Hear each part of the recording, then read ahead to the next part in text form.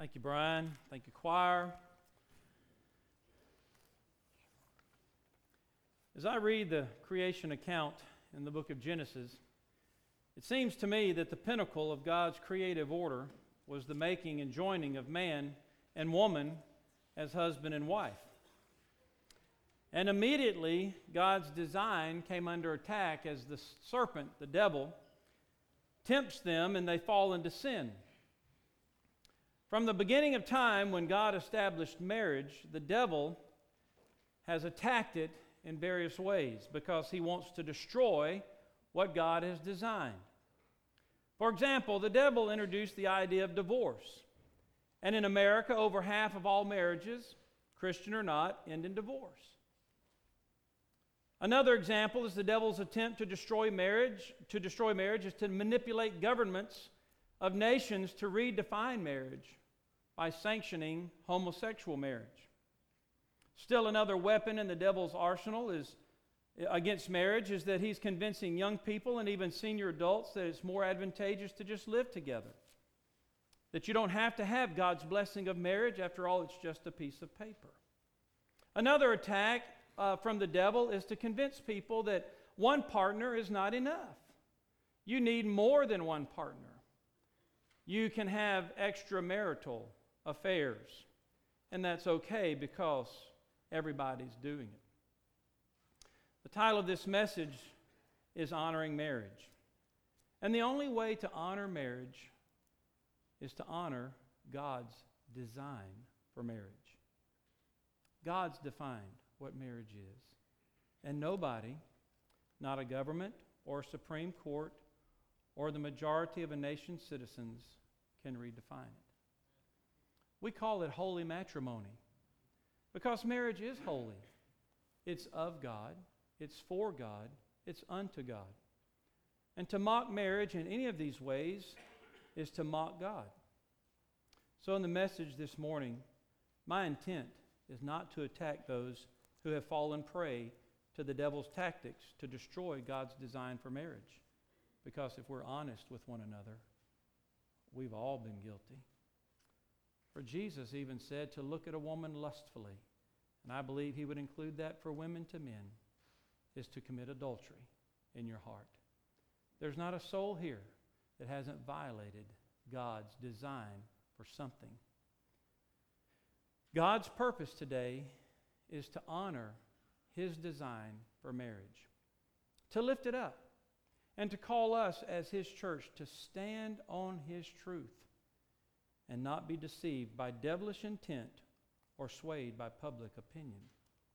So, let's talk about this morning. What is God's design for marriage? First of all, God created male and female in his image. Genesis 1. Open your Bibles this morning. Let's look at the scriptures. I believe it will also be on the screen.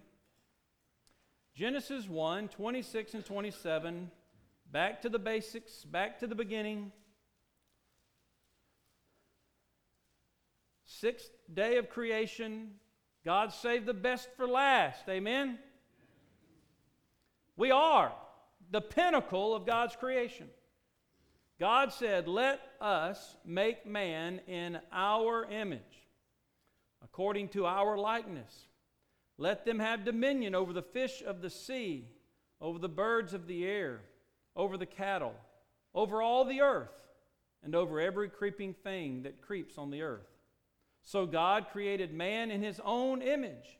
In the image of God, he created him, male and female. He created them. God wonderfully and immutably creates each person as male or female. These two distinct complementary genders together reflect the image and the nature of God. Rejection of one's biological gender is a rejection of the image of God within that person. Some may say, well, Brother Lee, it's just not that simple in today's world. Well, I would say if it's not that simple, I would ask who complicated it? think we complicated it. Sin complicated it. We certainly can't blame God, because in the beginning He created them how? Male and female. There was no gender confusion. There was no transgender. Male and female. So if we're going to honor God's design, we have to begin there. That God created mankind as either male or female. And we must embrace how God created us. So that's the first point. Secondly, God established marriage by uniting one man with one woman for life. Genesis 2, verse 20. So Adam gave names to all cattle, to the birds of the air, to the beasts of the field, every beast of the field, but for Adam there was not found a helper comparable to him. Man, aren't you glad? Husbands, just look at your wife and thank God that she's not a beast. Go ahead.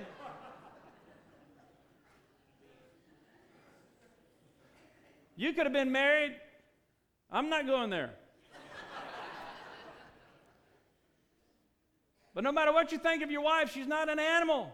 Aren't you glad that Adam didn't find a companion among the animal kingdom? And God had already said in verse 18, it's not good that man should be alone. I will make him a helper comparable to him. And you just look at your wife, husbands, and you just tell her, you're my helper. You fit me. You could even say, you complete me. Go ahead, practice. Honey, you complete me, sweetheart. You're my helper, comparable to me. I hate that God has to compare you to me, but I kind of like the song, Brian. That was good. I feel, how could she have fallen for me? I feel like the flattered fool. What was the other line? Flattered fool, and that's all right. Put you on the spot. But let's keep reading here. So the Lord God, verse 21, caused a deep sleep to fall on Adam. And he slept, and he took one of his ribs and closed up the flesh in its place. You remember the comedian said Friday night, he said, that must have been the bone that we could read minds with. He took it from us. I want you to notice he took a rib, not a foot bone to trample on her, not a head bone to dominate. Took a rib from the side. It's important. And then the rib which the Lord God had taken from man, he made into a woman. And he brought her to the man. And Adam said, this is now bone of my bones and flesh of my flesh. She shall be called woman because she was taken out of man. Therefore a man shall leave his father and mother and cleave to his wife, and they shall become one flesh. And they were both naked, the man and his wife, not the man and his girlfriend, not the man and his cousin, not the man and his boyfriend. The man and his what? Wife were naked. And they were what? You see, any sex outside of that relationship brings what? Shame, reproach. So this hits three different areas of how the devil has deceived our world into dishonoring marriage. First of all, we mentioned divorce. I want you to understand something, church, this morning. God loves divorced people. Amen? He loves, we're not talking about God's love. We're talking about God's design for marriage. God loves divorced people. He loves single people. He loves married people. He loves young people. He loves old people. And He doesn't love anybody more than He loves the other. We're just talking about God's design. You see, the devil's idea was to divide husband and wife. That's his scheme. Let me ask you folks who are married or have been married, have you ever felt that battle of division between you and your spouse? If you have, raise your hand. If you haven't, you're lying. Because every married couple has felt the power of the devil's scheme to divide husband from wife. And some, sadly, have succumbed to that. That doesn't mean God loves you any less. He loves you just as much as those who fought through it, made it through. But Jesus was tested by the Pharisees. He was asked a question. They said, "Is it lawful for a man to divorce his wife?" And Jesus said, "Well, what did Moses say?" And they said, "Well, Moses permitted a man to write a certificate of divorce and dismiss her," and that was true. In the Old Testament law, that Moses made an allowance for men to write a certificate of divorce to his wife. But in that day, it was over flippant things. It was over, if she burnt the toast or she just didn't please him in any way, then they could just get rid of her. It was a devaluation of the woman or the wife. And so Jesus said, this was because of the hardness of your heart. But He said in verse 6, from the beginning. Now underline that in your Bibles or in your minds, because that's God's design. Anytime you hear the phrase from the beginning, we're talking about God's perfect intent. From the beginning, He created male and female. From the beginning, He created them male and female. For this reason, a man shall leave his father and mother and be joined to his wife, and the two shall become one. So then they are no longer two, but one flesh. Therefore, what God has joined together, let no man separate. So we honor marriage when the church seeks to divorce-proof the marriages in the body. That's what Friday night was about. That's what today is about.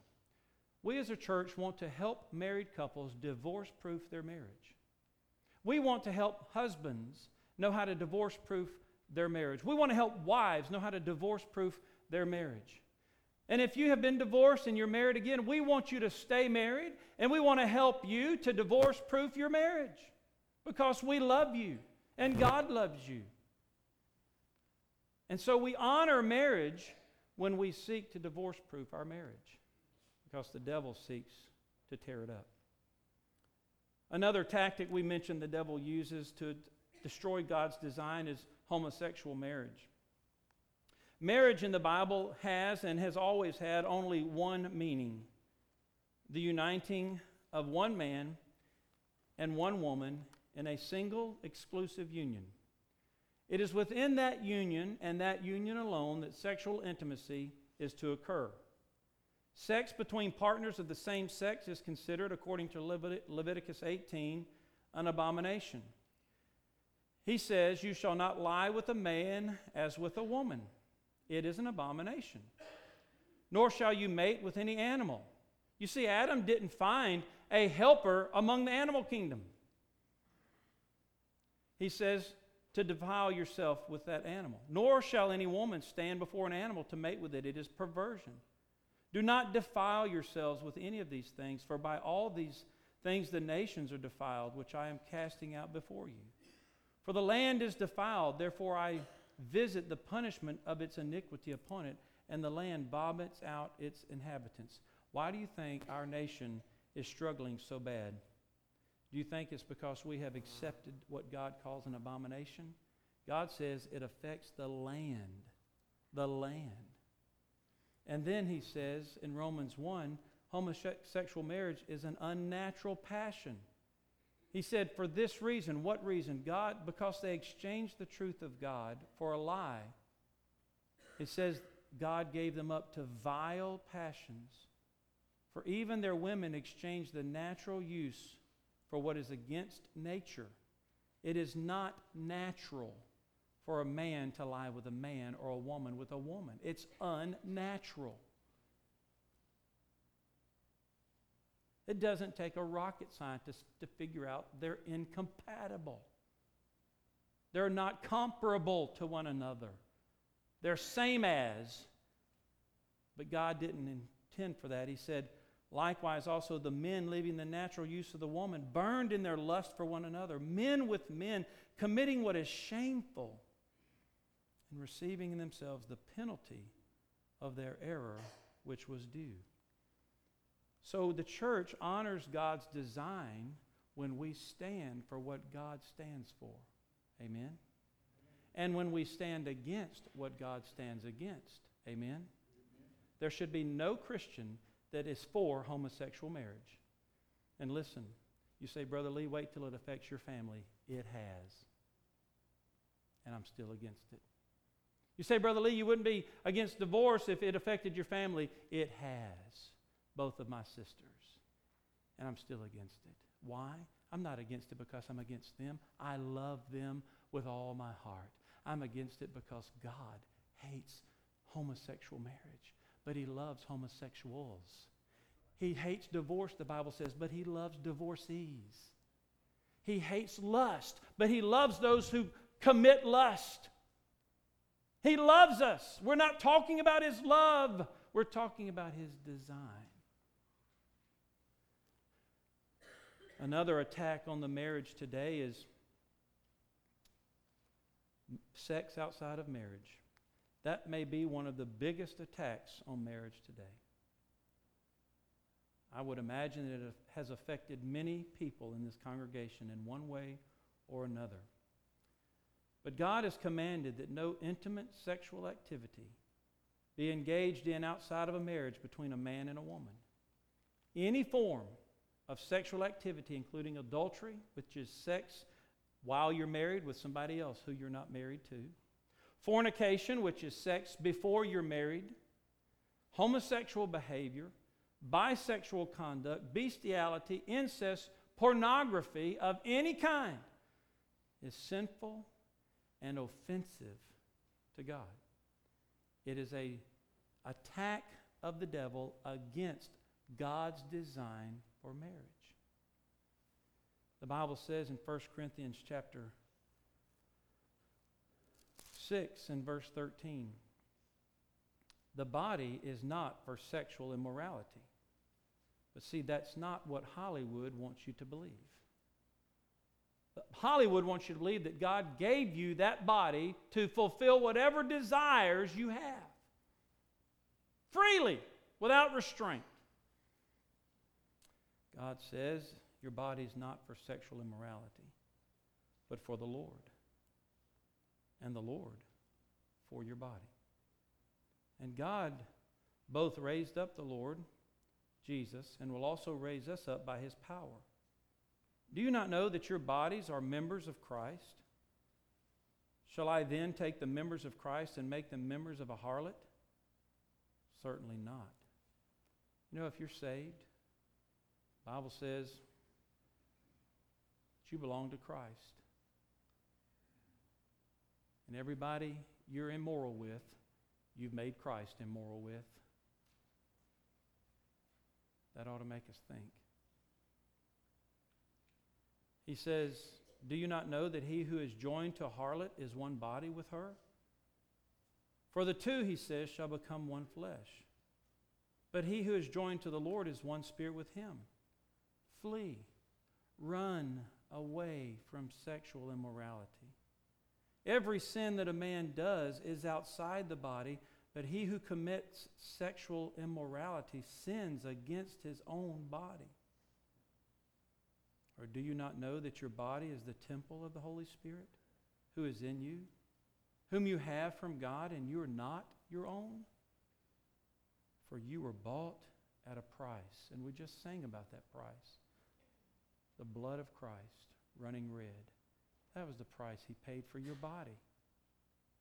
You see, this theory of Gnosticism has been around for hundreds and thousands of years that taught that your body, that all matter, everything you can touch, has weight and takes up space, including your body, all matter is evil. So if your body is evil, it doesn't really matter what you do with your body. Even if you have given your heart to Christ, it doesn't really matter what you do with your body. But that is contrary to what God says in His Word. Your body is holy. It is the temple of the Holy Spirit of God. Your body was bought with a price, the blood of Jesus Christ. Your body is not your own. He says, therefore, glorify God in your body. Are you glorifying God in your body? And in your spirit, which are God's. So you see, any sexual activity outside of marriage, that includes extramarital affairs, that includes sex before you're married, in any form. You say, oh, we didn't go all the way. Any form of sexual contact outside of marriage is a slam, is a weapon seeking to destroy God's design for marriage and your future marriage. It will have an effect on your future marriage or your present one. The Bible says in Hebrews 13, well, let me keep reading. Chapter 7, verse 1. Considering the things of which you wrote to me, Paul says it's good for a man not to touch a woman. Nevertheless, because of sexual immorality, let each man have his own wife, and let each wife have her own husband. He says in that passage later on, it's better to marry than to burn. It's better to marry than to burn in lust. You know, Paul was celibate. He didn't have a wife. And he says in that passage that God gave him the grace to be that way. He says, but I don't command that all people live that way because it's like a gift. And not all can live that way. So he says, if you cannot control your passions, he says, then it's better to marry than to burn. But listen, marriage is not intended just for you to have and enjoy sex. There's a deeper connection than that. But it is certainly only to take place within the biblical role of marriage. He says in Hebrews 13, marriage is honorable among all. That's why we honor marriage. It's honorable. And the bed undefiled. But fornicators and adulterers God will judge. So you see, we honor marriage when we teach, like I'm teaching this morning, and expose, like I'm exposing this morning, that anything other than what God said is sin. And when we teach people in the church to avoid sexual immorality, to repent of sexual immorality, when we say to them, God doesn't hate you because you've committed this sin, God loves you, but He's waiting to bless you when you repent. He calls us to repent. So you see, we honor marriage not by avoiding these hard topics. We honor marriage when we exalt God's design. It's not easy. It's difficult to talk about these things, but the church for too long has been too silent. And that's why our country and the morals of this country are in the gutter. I want to show you one more thing. Marriage, God's design, He created male and female. He united one man with one woman for a lifetime. You were only meant to know one man sexually. You were only meant to know one woman sexually. In every way, with your mind, with your eyes, and with your body. That's God's design. And again, many of us, probably most of us, have failed in God's design right there. One more thing. Marriage is God's picture of the gospel. Marriage is God's picture of the gospel. Look at Ephesians 5. You know this chapter. You know it to be the marriage chapter. Telling wives and husbands how to relate to one another. But I want you to look at verse 32. This is the key verse in that whole passage as God is speaking to wives and He's speaking to husbands. But this is the key to the whole understanding of this chapter, verse 32. This is a great mystery, but I speak concerning Christ and the church. You see, in this scripture, when God gives us a picture of a relationship between Christ and His church, He uses the analogy of marriage. In fact, the Bible calls the church His bride, and He our bridegroom. So what God is doing here is He's using marriage. He's using your marriage. He's using my marriage to picture to the world the gospel of Jesus Christ. And we cannot pervert the gospel. And we pervert the gospel when we pervert marriage. I want you to notice from this passage the comparisons that are made. He compares wives to the church. He says, "Wives, submit to your own husbands as to the Lord. For the husband is the head of the wife, as also Christ is the head of the church, and He's the Savior of the body. Therefore, just as the church is subject to Christ, so let wives be to their own husbands in everything." And then he compares the husband to Christ. "Husbands, love your wives just as Christ also loved the church and gave Himself for her." Now, when you look at this comparison, he compares the wife to the church. And he says to the church, as he says to the wife, in your relationship to your husband and our relationship to Jesus, we are to have a surrendered, submissive spirit. We yield to Jesus Christ. Now, husbands, he says, you're like Christ. Now you stick your chest out a little bit and you go, yeah, I am. All right, husbands, and I speak to myself. Let's ask ourselves, who gave more in that relationship, the church or Jesus?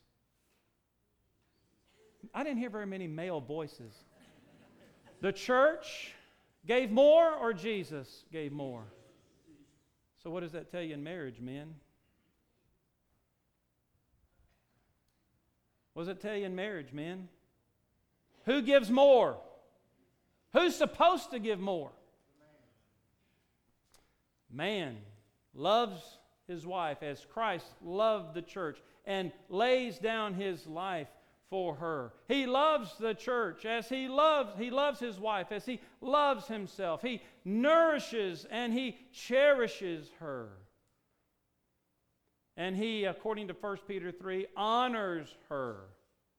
And he prays for her. You see, if we are going to, husbands, stick out our chest and say, that's right, I'm the head of this house. Just like Christ, the head of the church. Woman.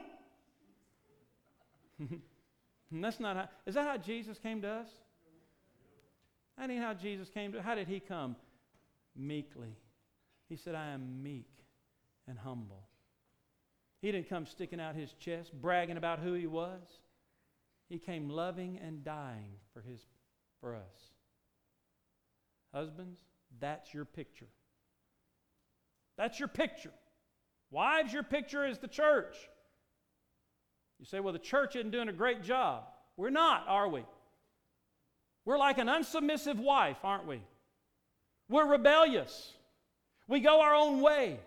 We think on our own. We adopt other rules for ourselves. We don't want to submit. We don't want anybody to tell us what to do. You see, that's a result of the fall. Wives, but he says here, as the church is supposed to submit to Christ. That's how you are to your husband. As the church is supposed to stand in awe, we sang about that a moment ago, of Christ. A wife is to respect and honor her husband. As the church is supposed to live a holy life, 1 Peter 3 tells the wife to live as pure and chaste conduct. As a church is supposed to seek a purity, inward purity, not just an outward conformity to a set of rules and regulations. He tells the wife, don't seek just to adorn the body, but seek to adorn the heart. As the church is to fully trust and follow Jesus Christ, so the heart of the wife is to fully trust and follow the leadership of her husband, according to 1 Peter 3. You see, these are the pictures that God has established for us that pictures the gospel of Jesus Christ. And when we pervert that picture, we have perverted to the world the gospel, the picture of the gospel. I believe that if Christians, more of us, were to honor God's design for marriage, I believe unbelievers would be busting down our doors to find out what we know. But all of us are violators, aren't we? Aren't we? All of us have violated God's design in some way. For marriage, maybe for material possessions, God's design for knowledge and ability. We've all violated God's design. And we're not talking about His love, because He loves violators. If He didn't love violators, who would He have left to love? No one. We're not talking about His love. We're talking about His design. And how God wants us as the church to honor His design, to hold it up before the world, not just in word, and not just homosexual marriage or some other particular sin, but our own marriage and the sins that we have committed, and to stand on God's word for that. You see, we're all violators, but that doesn't make it okay.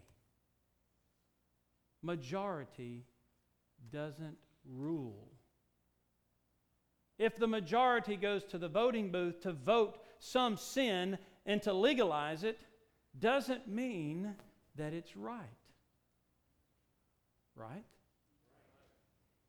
Who rules? God rules.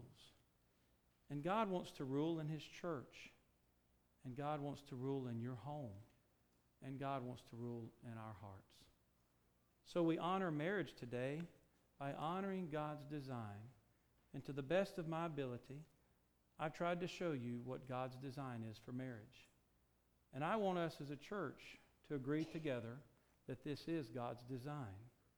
And to commit together that with the best of our ability, we're going to live according to God's design. We're not going to be perfect, but we're going to give it our best with God's grace. We're going to submit to His way, because His way is the right way. His way is the joyful way. His way is the fulfilling way. And listen, you may be here this morning and find yourself as a present tense violator of God's design.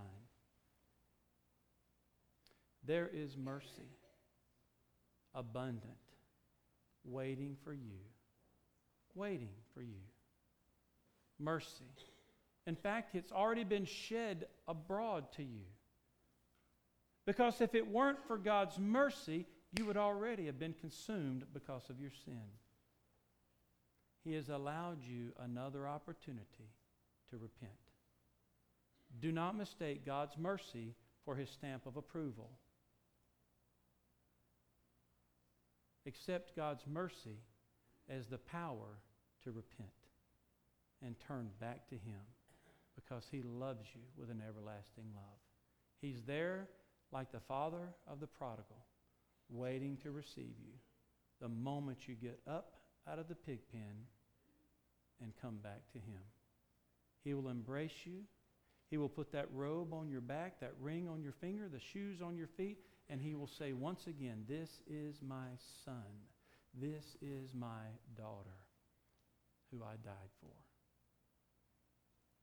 So maybe some of you need to repent because you are presently violating God's design, and you are shamed. You don't have to tell us here today. You don't have to stand up and confess to the whole church unless that's what God's telling you to do. But you do need to get it right with Him. You do need to humble yourself before Him. You do need to get it right with those you've wronged. Because you see, your sin, especially this type of sin we've talked about today, doesn't just affect you. It affects everybody around you, even your church family. And so, yes, there may be cause for you to say to your church family, I have sinned, and I need your forgiveness. And I promise you that this church family will receive that. I promise you, according to God's word, that God will receive a repentant heart. And He will give you the grace, and He will give us all the grace we all need day after day to walk in His ways, because the devil is always trying to trip us up. Would you bow with me this morning?